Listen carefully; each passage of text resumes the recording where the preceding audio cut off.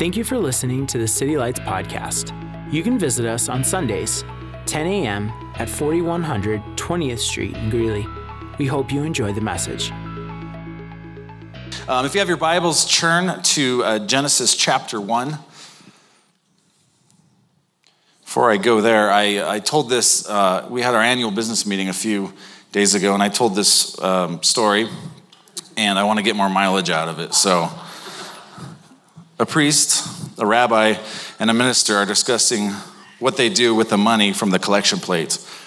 The priest says he draws a circle on the floor, throws the money up in the air, and whatever lands in the circle, he gives to God. Whatever lands outside the circle, he keeps. The minister explains that he has a very similar method. He draws a circle on the floor, throws the money up in the air, and whatever lands outside the circle, he gives to God, and whatever lands inside the circle, he keeps. I too have a system, the rabbi says. I throw the money up in the air, and whatever God catches, he can keep. And that is not how we set salaries here at the church, just so you know. We do have a board of overseers that determines those. Anyway, Genesis chapter 1. Did you find it yet? I'm going to read a few segments, actually quite a big chunk of Genesis chapter 1. We're going to skip through several verses, but I'm making a point, and I'm going somewhere with this. But I want to highlight in Genesis chapter 1, every time it says God created something, it says God saw it and it was good. I want to highlight every time that's said. And so this will make a point, and it's going to be pointing to fathers here eventually. Genesis 1, chapter 1. In the beginning, God created the heavens and the earth. Now the earth was formless and empty. Darkness was over the surface of the deep, and the Spirit of God was hovering over the waters. And God said, "Let there be light," and there was light. God saw the light was good, and he separated the light from the darkness. Jump down to verse 9. And God said, "Let the water under the sky be gathered into one place, and let dry ground appear." And it was so. God called the dry ground land, and gathered the waters, and the gathered waters he called seas. And God saw that it was good. Verse 12. The land produced vegetation, plants bearing seed according to their kinds, and trees bearing fruit with seeds in it according to their kinds. And God saw that it was good. Verse 16. God made two great lights, the greater light to govern the day, the lesser light to govern the night. He also made stars. God set them in the vault of the sky to give light on the earth, to govern the day and the night, to separate light from darkness. And God saw that it was good. Verse 21. So God created the great creatures of the sea and every living thing with which the waters teem and that moves about in it, according to their kinds, and every winged bird according to its kind. And God saw that it was good. And last one, verse 25, actually second to last one. God made the wild animals according to their kinds, the livestock according to their kinds, and all the creatures that move along the ground according to their kinds. And God saw that it was good. Notice in the first 25 verses of the Bible, every time God created something, every time he made something, he follows up with, he saw that it was good. And then we get to verse 26. It says this, speaking of man actually, then God said, "Let us make mankind in our image and our likeness, so that they may rule over the fish of the sea and the birds of the sky, over the livestock and all the wild animals, and over all the creatures that move along the ground." So God created mankind in his own image. In the image of God, he created them, male and female. God blessed them and said, "Be fruitful and increase in number, fill the earth and subdue it. Rule over the fish of the sea and the birds in the sky, and over every living creature that moves along the ground." Okay, so far up to this point, it doesn't follow up with immediately saying, God saw it and it was good, okay? But in verse 31, if you jump down to verse 31, God summarizes everything that he had made, and this is what he says. Genesis 1:31, God saw all that he had made, and it was very good. And there was evening and there was morning, the sixth day. So God creates the light. He says it's good. The land is good. The sea is good. The plants are good. The sun, moon, and stars, he says this is good. The sea animals, it's good. The land animals. Then God creates male and female to rule, work, and subdue the earth and to govern everything in it. And God sums it all up with one saying. He sums it all up with one saying. It's all very good. Okay, it's all very good. And today I want to talk to you about when God creates things in his order, that the results are always good, okay? His original design, his original purpose is always good. And particularly, I want to hone in on God's original plan, destiny, and design for men and for fathers. The title of my message today is called, It's All Good. You got to call it something, all right? The title of my message is called, It's All Good. Everything God created was good. And I will say this, the role of the father and the mother working together as a unit was and is good. You might find this interesting, but before God reaches this grand conclusion at the end of Genesis chapter 1 that it's all good, there was something mentioned that is not good, okay?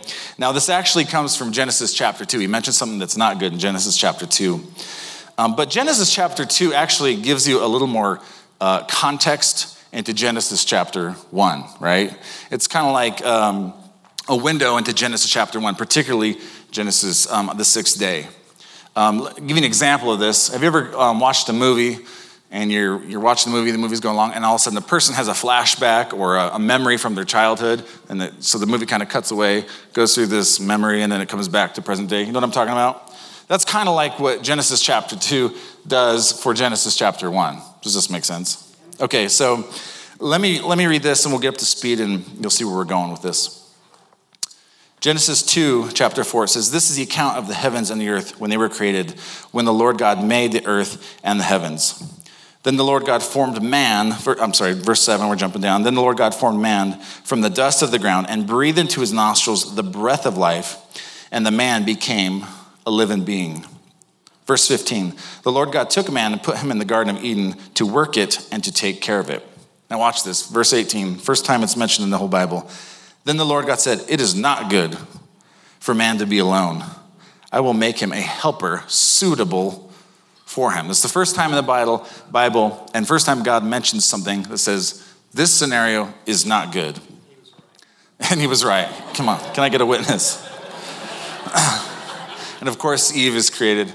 I've kind of imagined God, he forms the animals and the earth, stars, all this stuff, and he's like, okay, let's make man in our image. He gets the dirt together, breathes the breath of life into them, and he takes man, he's like, okay, man, I'm going to place you in the garden here. Go do your man thing, whatever that is. And God just stands back and is like, ooh, this is not good. It is not good that man be alone. We need to get this boy some help, you know what I'm saying? It kind of reminds me of when I was in my single days. I don't really remember this. My wife tells me this. When she was still watching me from afar, she said I used to wear high-top hiking boots, socks pulled up, and shorts. Summer and winter, apparently. And I don't really remember that, okay? But God, in heaven was looking at that and like, this is not good. This is not good. We need to get this boy some help, send him a wife. I feel like I'm about to trip over this every time I step here. Okay. We need to get this boy some help, right? So he sends my wife, and she put it into that, fashion mess up. She banned that evil behavior. But we see here that there is basically a story within the story. See, before God says it's all good, he saw man by himself, and he says, this is not good, okay? There's a story within the story. And I want to say this also. The reverse is also true. It is not good for women to live perpetually separate from masculine influence in this world and this life, and for kids to be raised that way. It's important with raising kids and in our culture that both the feminine nature of God and the masculine nature of God are displayed in those roles, in those individuals. In fact, I saw this video last night. I almost played it, but it would just make you all mad. But there's this video of, in this California, I I guess, government or whatever, and they're saying we're no longer going to use gender pronouns. So instead of he and she, we're gonna say they from now on. And they're trying to establish this rule and remove gender pronouns. Listen, muting those differences is not a good idea. Those differences are powerful. Women being women and men being men is a powerful difference that we need in this culture. We don't want to blend those things. We want to value each other and value what God has created them to be.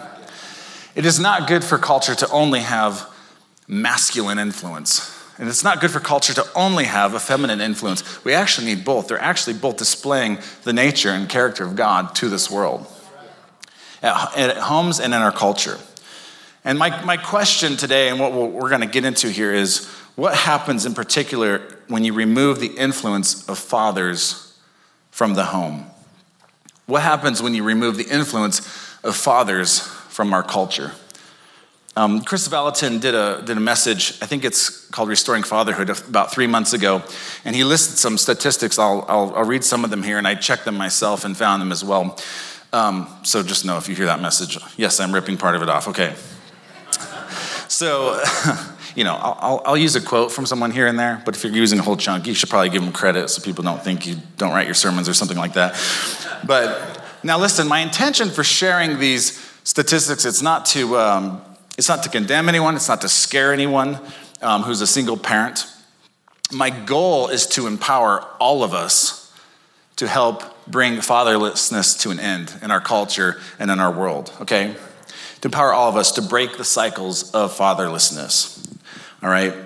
So I'm not just talking about to males here. I'm not just talking about fathers here. I'm talking to all of us today. And if you're a dad here, and maybe you're like an 8 out of 10 dad, my goal today isn't to get you to be a 9, although that's great. If you leave here and you're a 9, you realize your influence is so important, awesome. My goal is to actually empower us. What if we became fathers to our city and fathers to the world around us, and not just fathers to the people who live in our house, right? I believe that is what God has called us to be, is not just fathers to the kids living in our house, but to be fathers to this city and to this world. In fact, 1 Corinthians chapter 4, verses 14 through 16, it says this. Paul says this, I am writing this not to shame you, but to warn you as dear children. Even if you had 10,000 guardians, some translations say teachers, even if you had 10,000 teachers in Christ, you do not have many fathers. For in Christ Jesus I became your father through the gospel. Therefore I urge you to imitate me.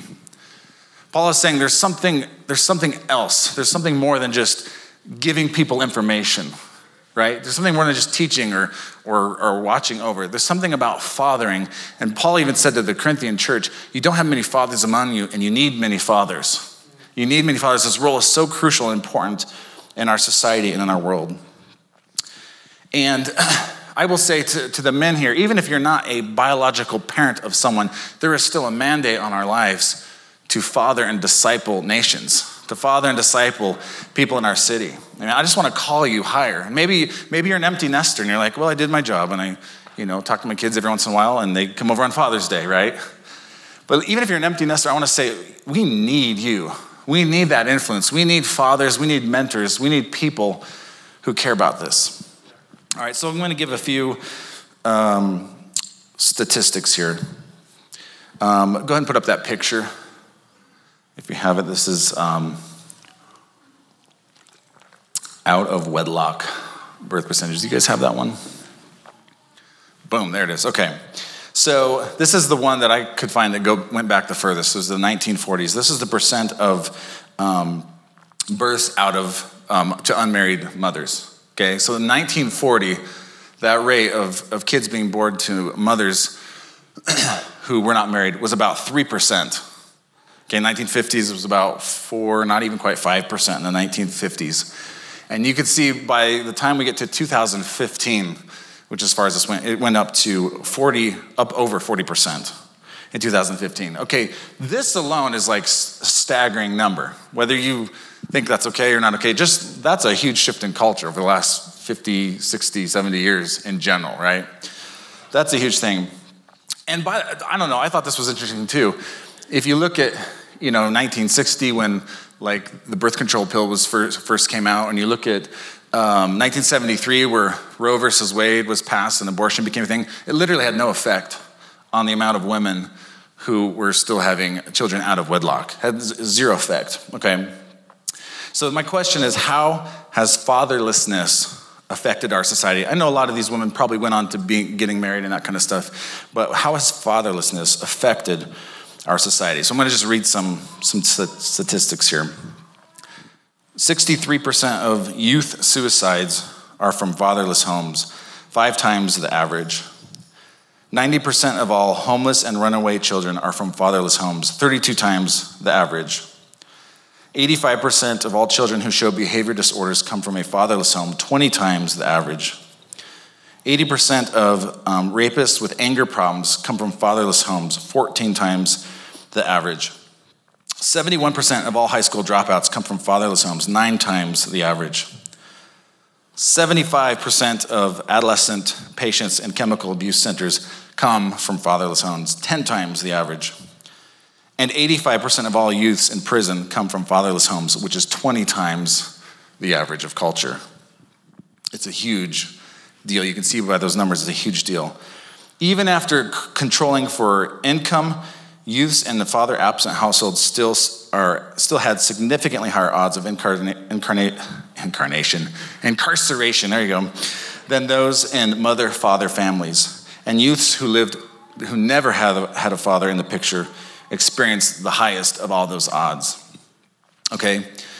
In particular, daughters of single parents without a father that were involved are 53% more likely to marry as teenagers.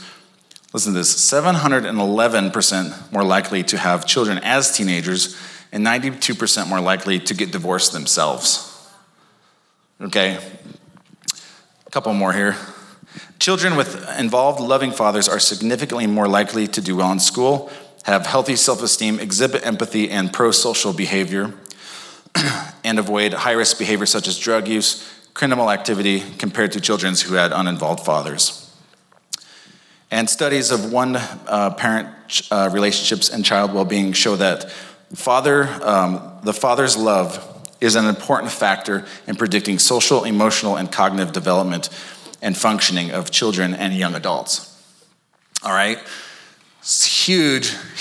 It makes it, so is it important? It's crucial. It's a very big and drastic difference, okay? And the problem with all of these statistics is that they have a negative feedback cycle. They have a propensity to perpetuate this problem and to make this problem worse. And so we've seen this curve of fatherlessness, and it looks like it did kind of plateau out a little bit the last few years, which is a good thing. I'd be curious to see why that is. But it tends to perpetuate itself, because if you don't have a father in the home who teaches sons and daughters how to treat a wife, for example, he's not going to know how to do that himself. He doesn't have a mentor himself to know how to treat women, okay? So it's not good for man to be alone. The Bible says this, but evidence also suggests that it's not good for families and culture to not have fathers involved in it. And so my question today is, what does revival look like? Right? Ben preached a message on this a couple weeks ago on what revival looks like. I want to add something to what revival looks like. I think revival includes the restoration of fathers to children and children to fathers. In fact, Malachi, this talks about an end-time revival. Malachi chapter 4, verses 5 through 6. It says, Behold, I send you Elijah the prophet before the coming of the great and dreadful day of the Lord. And he will turn the hearts of the fathers to the children, and the hearts of the children back to the fathers, lest I come and strike the earth with a curse. Okay, this is a prophetic picture of God restoring children to fathers and fathers to children, their hearts turning back towards one another. I think that's a picture of revival. In fact, we see how important that is in the trends of culture and in the trends of things that are going on. That is a huge part. When that begins to happen, the hearts of fathers are turned to the children and vice versa. I believe that's revival right there. And God says that's actually a mark of revival in the end times, that there would be a great a great increase of fatherlessness and people returning back to fathers and fathers to children.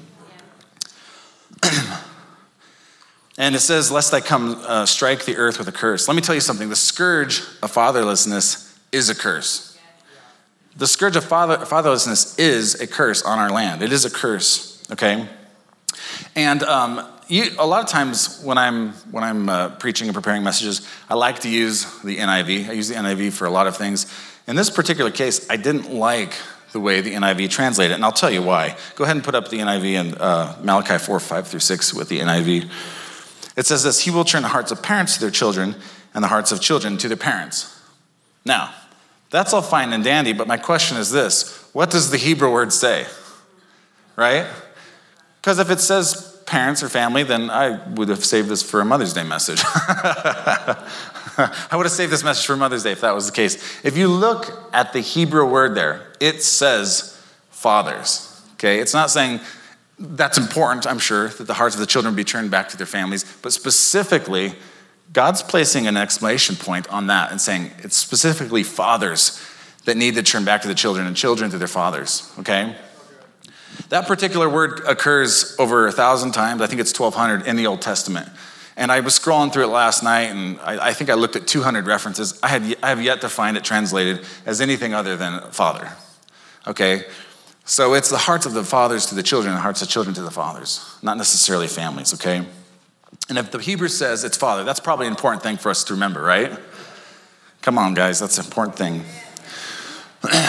So men, this role of being fathers is important. Not just for you guys who are biological parents. I'm saying this role of fathering in our culture, in our society is crucial. It's absolutely crucial. I want to give you 3 applications today for my message. The first application, I want to talk to fathers, husbands, and men. All right?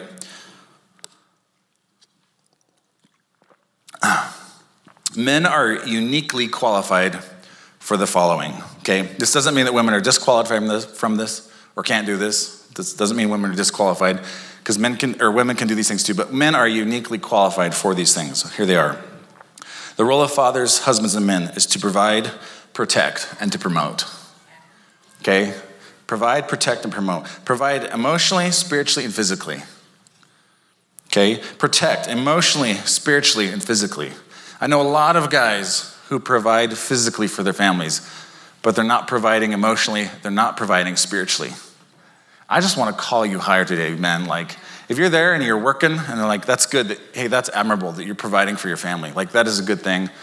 Of course, keep doing that. But I want to encourage you to provide spiritually. I want to encourage you to provide emotionally as well for your family, okay? And I want to encourage you to be a promoter within your family, to be a promoter within your culture. Provide, protect, and promote. That's the call of men and fathers. If we do that correctly, then our ceiling will become the next generation's floor. We will leave this place better than we found it if we correctly promote the next generation. Amen? This is what, and I believe this is what happened since the 1940s to now. The problem is that many fathers and husbands have missed it. And this is what they go ahead and put up that next slide. Instead of providing emotionally, spiritually, and physically, many men have dropped out. Instead of protecting emotionally, spiritually, and physically, many men have done damage to relationships, physically, emotionally, spiritually. And instead of promoting, many men have chosen to dominate. Okay? Many men have chosen to dominate. The Bible never instructs us men to dominate. It teaches us to protect, to cover, to promote, okay? It's so good. So if you're a man here today, or you're a father here today, your role isn't just important. Your role is absolutely critical in your family and in this world around you, okay? I just want to encourage you. We need you in this church. We need you in this city. We need mentors. We need fathers. We need you to rise up to the plate, okay? So important. I want to talk real quick to moms, wives, and women. This is the second application. Women, you are also uniquely qualified to bring to the table some things that men aren't as good at, okay? There are some things women are better at. Doesn't mean men are disqualified from them either, but you are uniquely qualified to bring to the table same things. When you have both of those roles in place, the masculine and the feminine, it is a 1-2 punch for raising kids and to bringing life and health into our culture. Amen? In fact, Genesis chapter 2:18, we talked about God making a helper that's suitable for the man. The word suitable actually means opposite of. Like, why would we try to blend these roles and blend these gender pronouns? It actually means opposite. We're supposed to have opposite functions at the opposite ends of the spectrum, okay? The word suitable is in front of, inside of, and opposite to, okay? That's what suitable means in that context. So we need both the feminine and the masculine working together to raise children in our society and our culture. Okay, and then I'm going to give you application number 3. Application number 3, I want to talk to single parents. If you're a single mom or you're a single dad in this room, none of what I've said is to discourage you, to frighten you. Because, listen, you can get more done with God, right? He is a father to the fatherless. We'll read that scripture in a second. He's a father to the fatherless. I'm no longer a slave to fear. I'm a child of God, okay? Listen, hey, happy Father's Day, Dad. My dad's sitting right here, like four rows from the back. My dad was and is a good dad, okay? And I like to consider myself a good father for the most part. But you're not perfect and I'm not perfect, right? It is so important, in spite of even having a good dad, good, bad, or ugly, it is so important that we understand the goodness of the perfect Father who's in heaven. And he is a father to the fatherless. You can get more done with God as your father than you could in a home where the father is absent, okay? Or even with a father in a home where things are messed up, right? If that's worse, you can actually do more damage by having a father in the house who's messed up, okay, than just having a single parent. God can make up the difference, all right? So, and by the way, please don't run out of here and feel inferior and go get in a hasty relationship either. That is probably the worst thing you could do. God knows your needs. He knows your needs, and he has timing, right? So don't run out of here and go and get into a hasty relationship because you need a dad for these kids. Listen, God knows that need, and he's going to bring that person at the right time. And so Psalms chapter 60, I'll just read this real quick. It says, a father to the fatherless, a defender of widows, and I would add single moms to that list, is God in his holy dwelling. He sets the lonely in families. He leads the prisoners with singing. He's a father to the fatherless. He's a defender of widows. He sets the lonely in families. Amen? All right. Well, why don't you guys stand to your feet? I'm just going to pray over you. And the role of the father is super crucial, super important, not only for your biological children, but for us in this culture, in this society. So, Father, I thank you for today. I thank you for every individual in this room, Lord. What a gift, Lord God. What a gift, God, are you as a Father in heaven, Lord. And I just pray for the men here, God, that we would be the men, the husbands, the fathers, Lord God, that we would protect, God, we would provide, and we would promote, God. And I just call any man higher here to protect, provide, and to promote. And God, we thank you for the women in this room, Lord God, that they are uniquely qualified, Lord, to bring to the table gifts that men don't typically have, Lord God. And I bless them, and I thank you, Lord God. They would just lean into that, Lord God, and see that unique gifting and calling on them, Lord. And Father, we also thank you for the single parents, single moms, the single dads in this room, Lord God. And I thank you, God, there is empowering grace, Lord God, to raise kids in the fear and in the admonition of the Lord. And I know single parents who are doing better off than a lot of parents with two people in the home. And so, Lord, I thank you for them, Lord God. I pray grace and encouragement over them today, Lord God. We bless them in Jesus' name. We thank you, Father. You're a good papa. You're a good papa, Father. Just pray for that revelation that rests on all of us today. In Jesus' name. And everybody said, amen.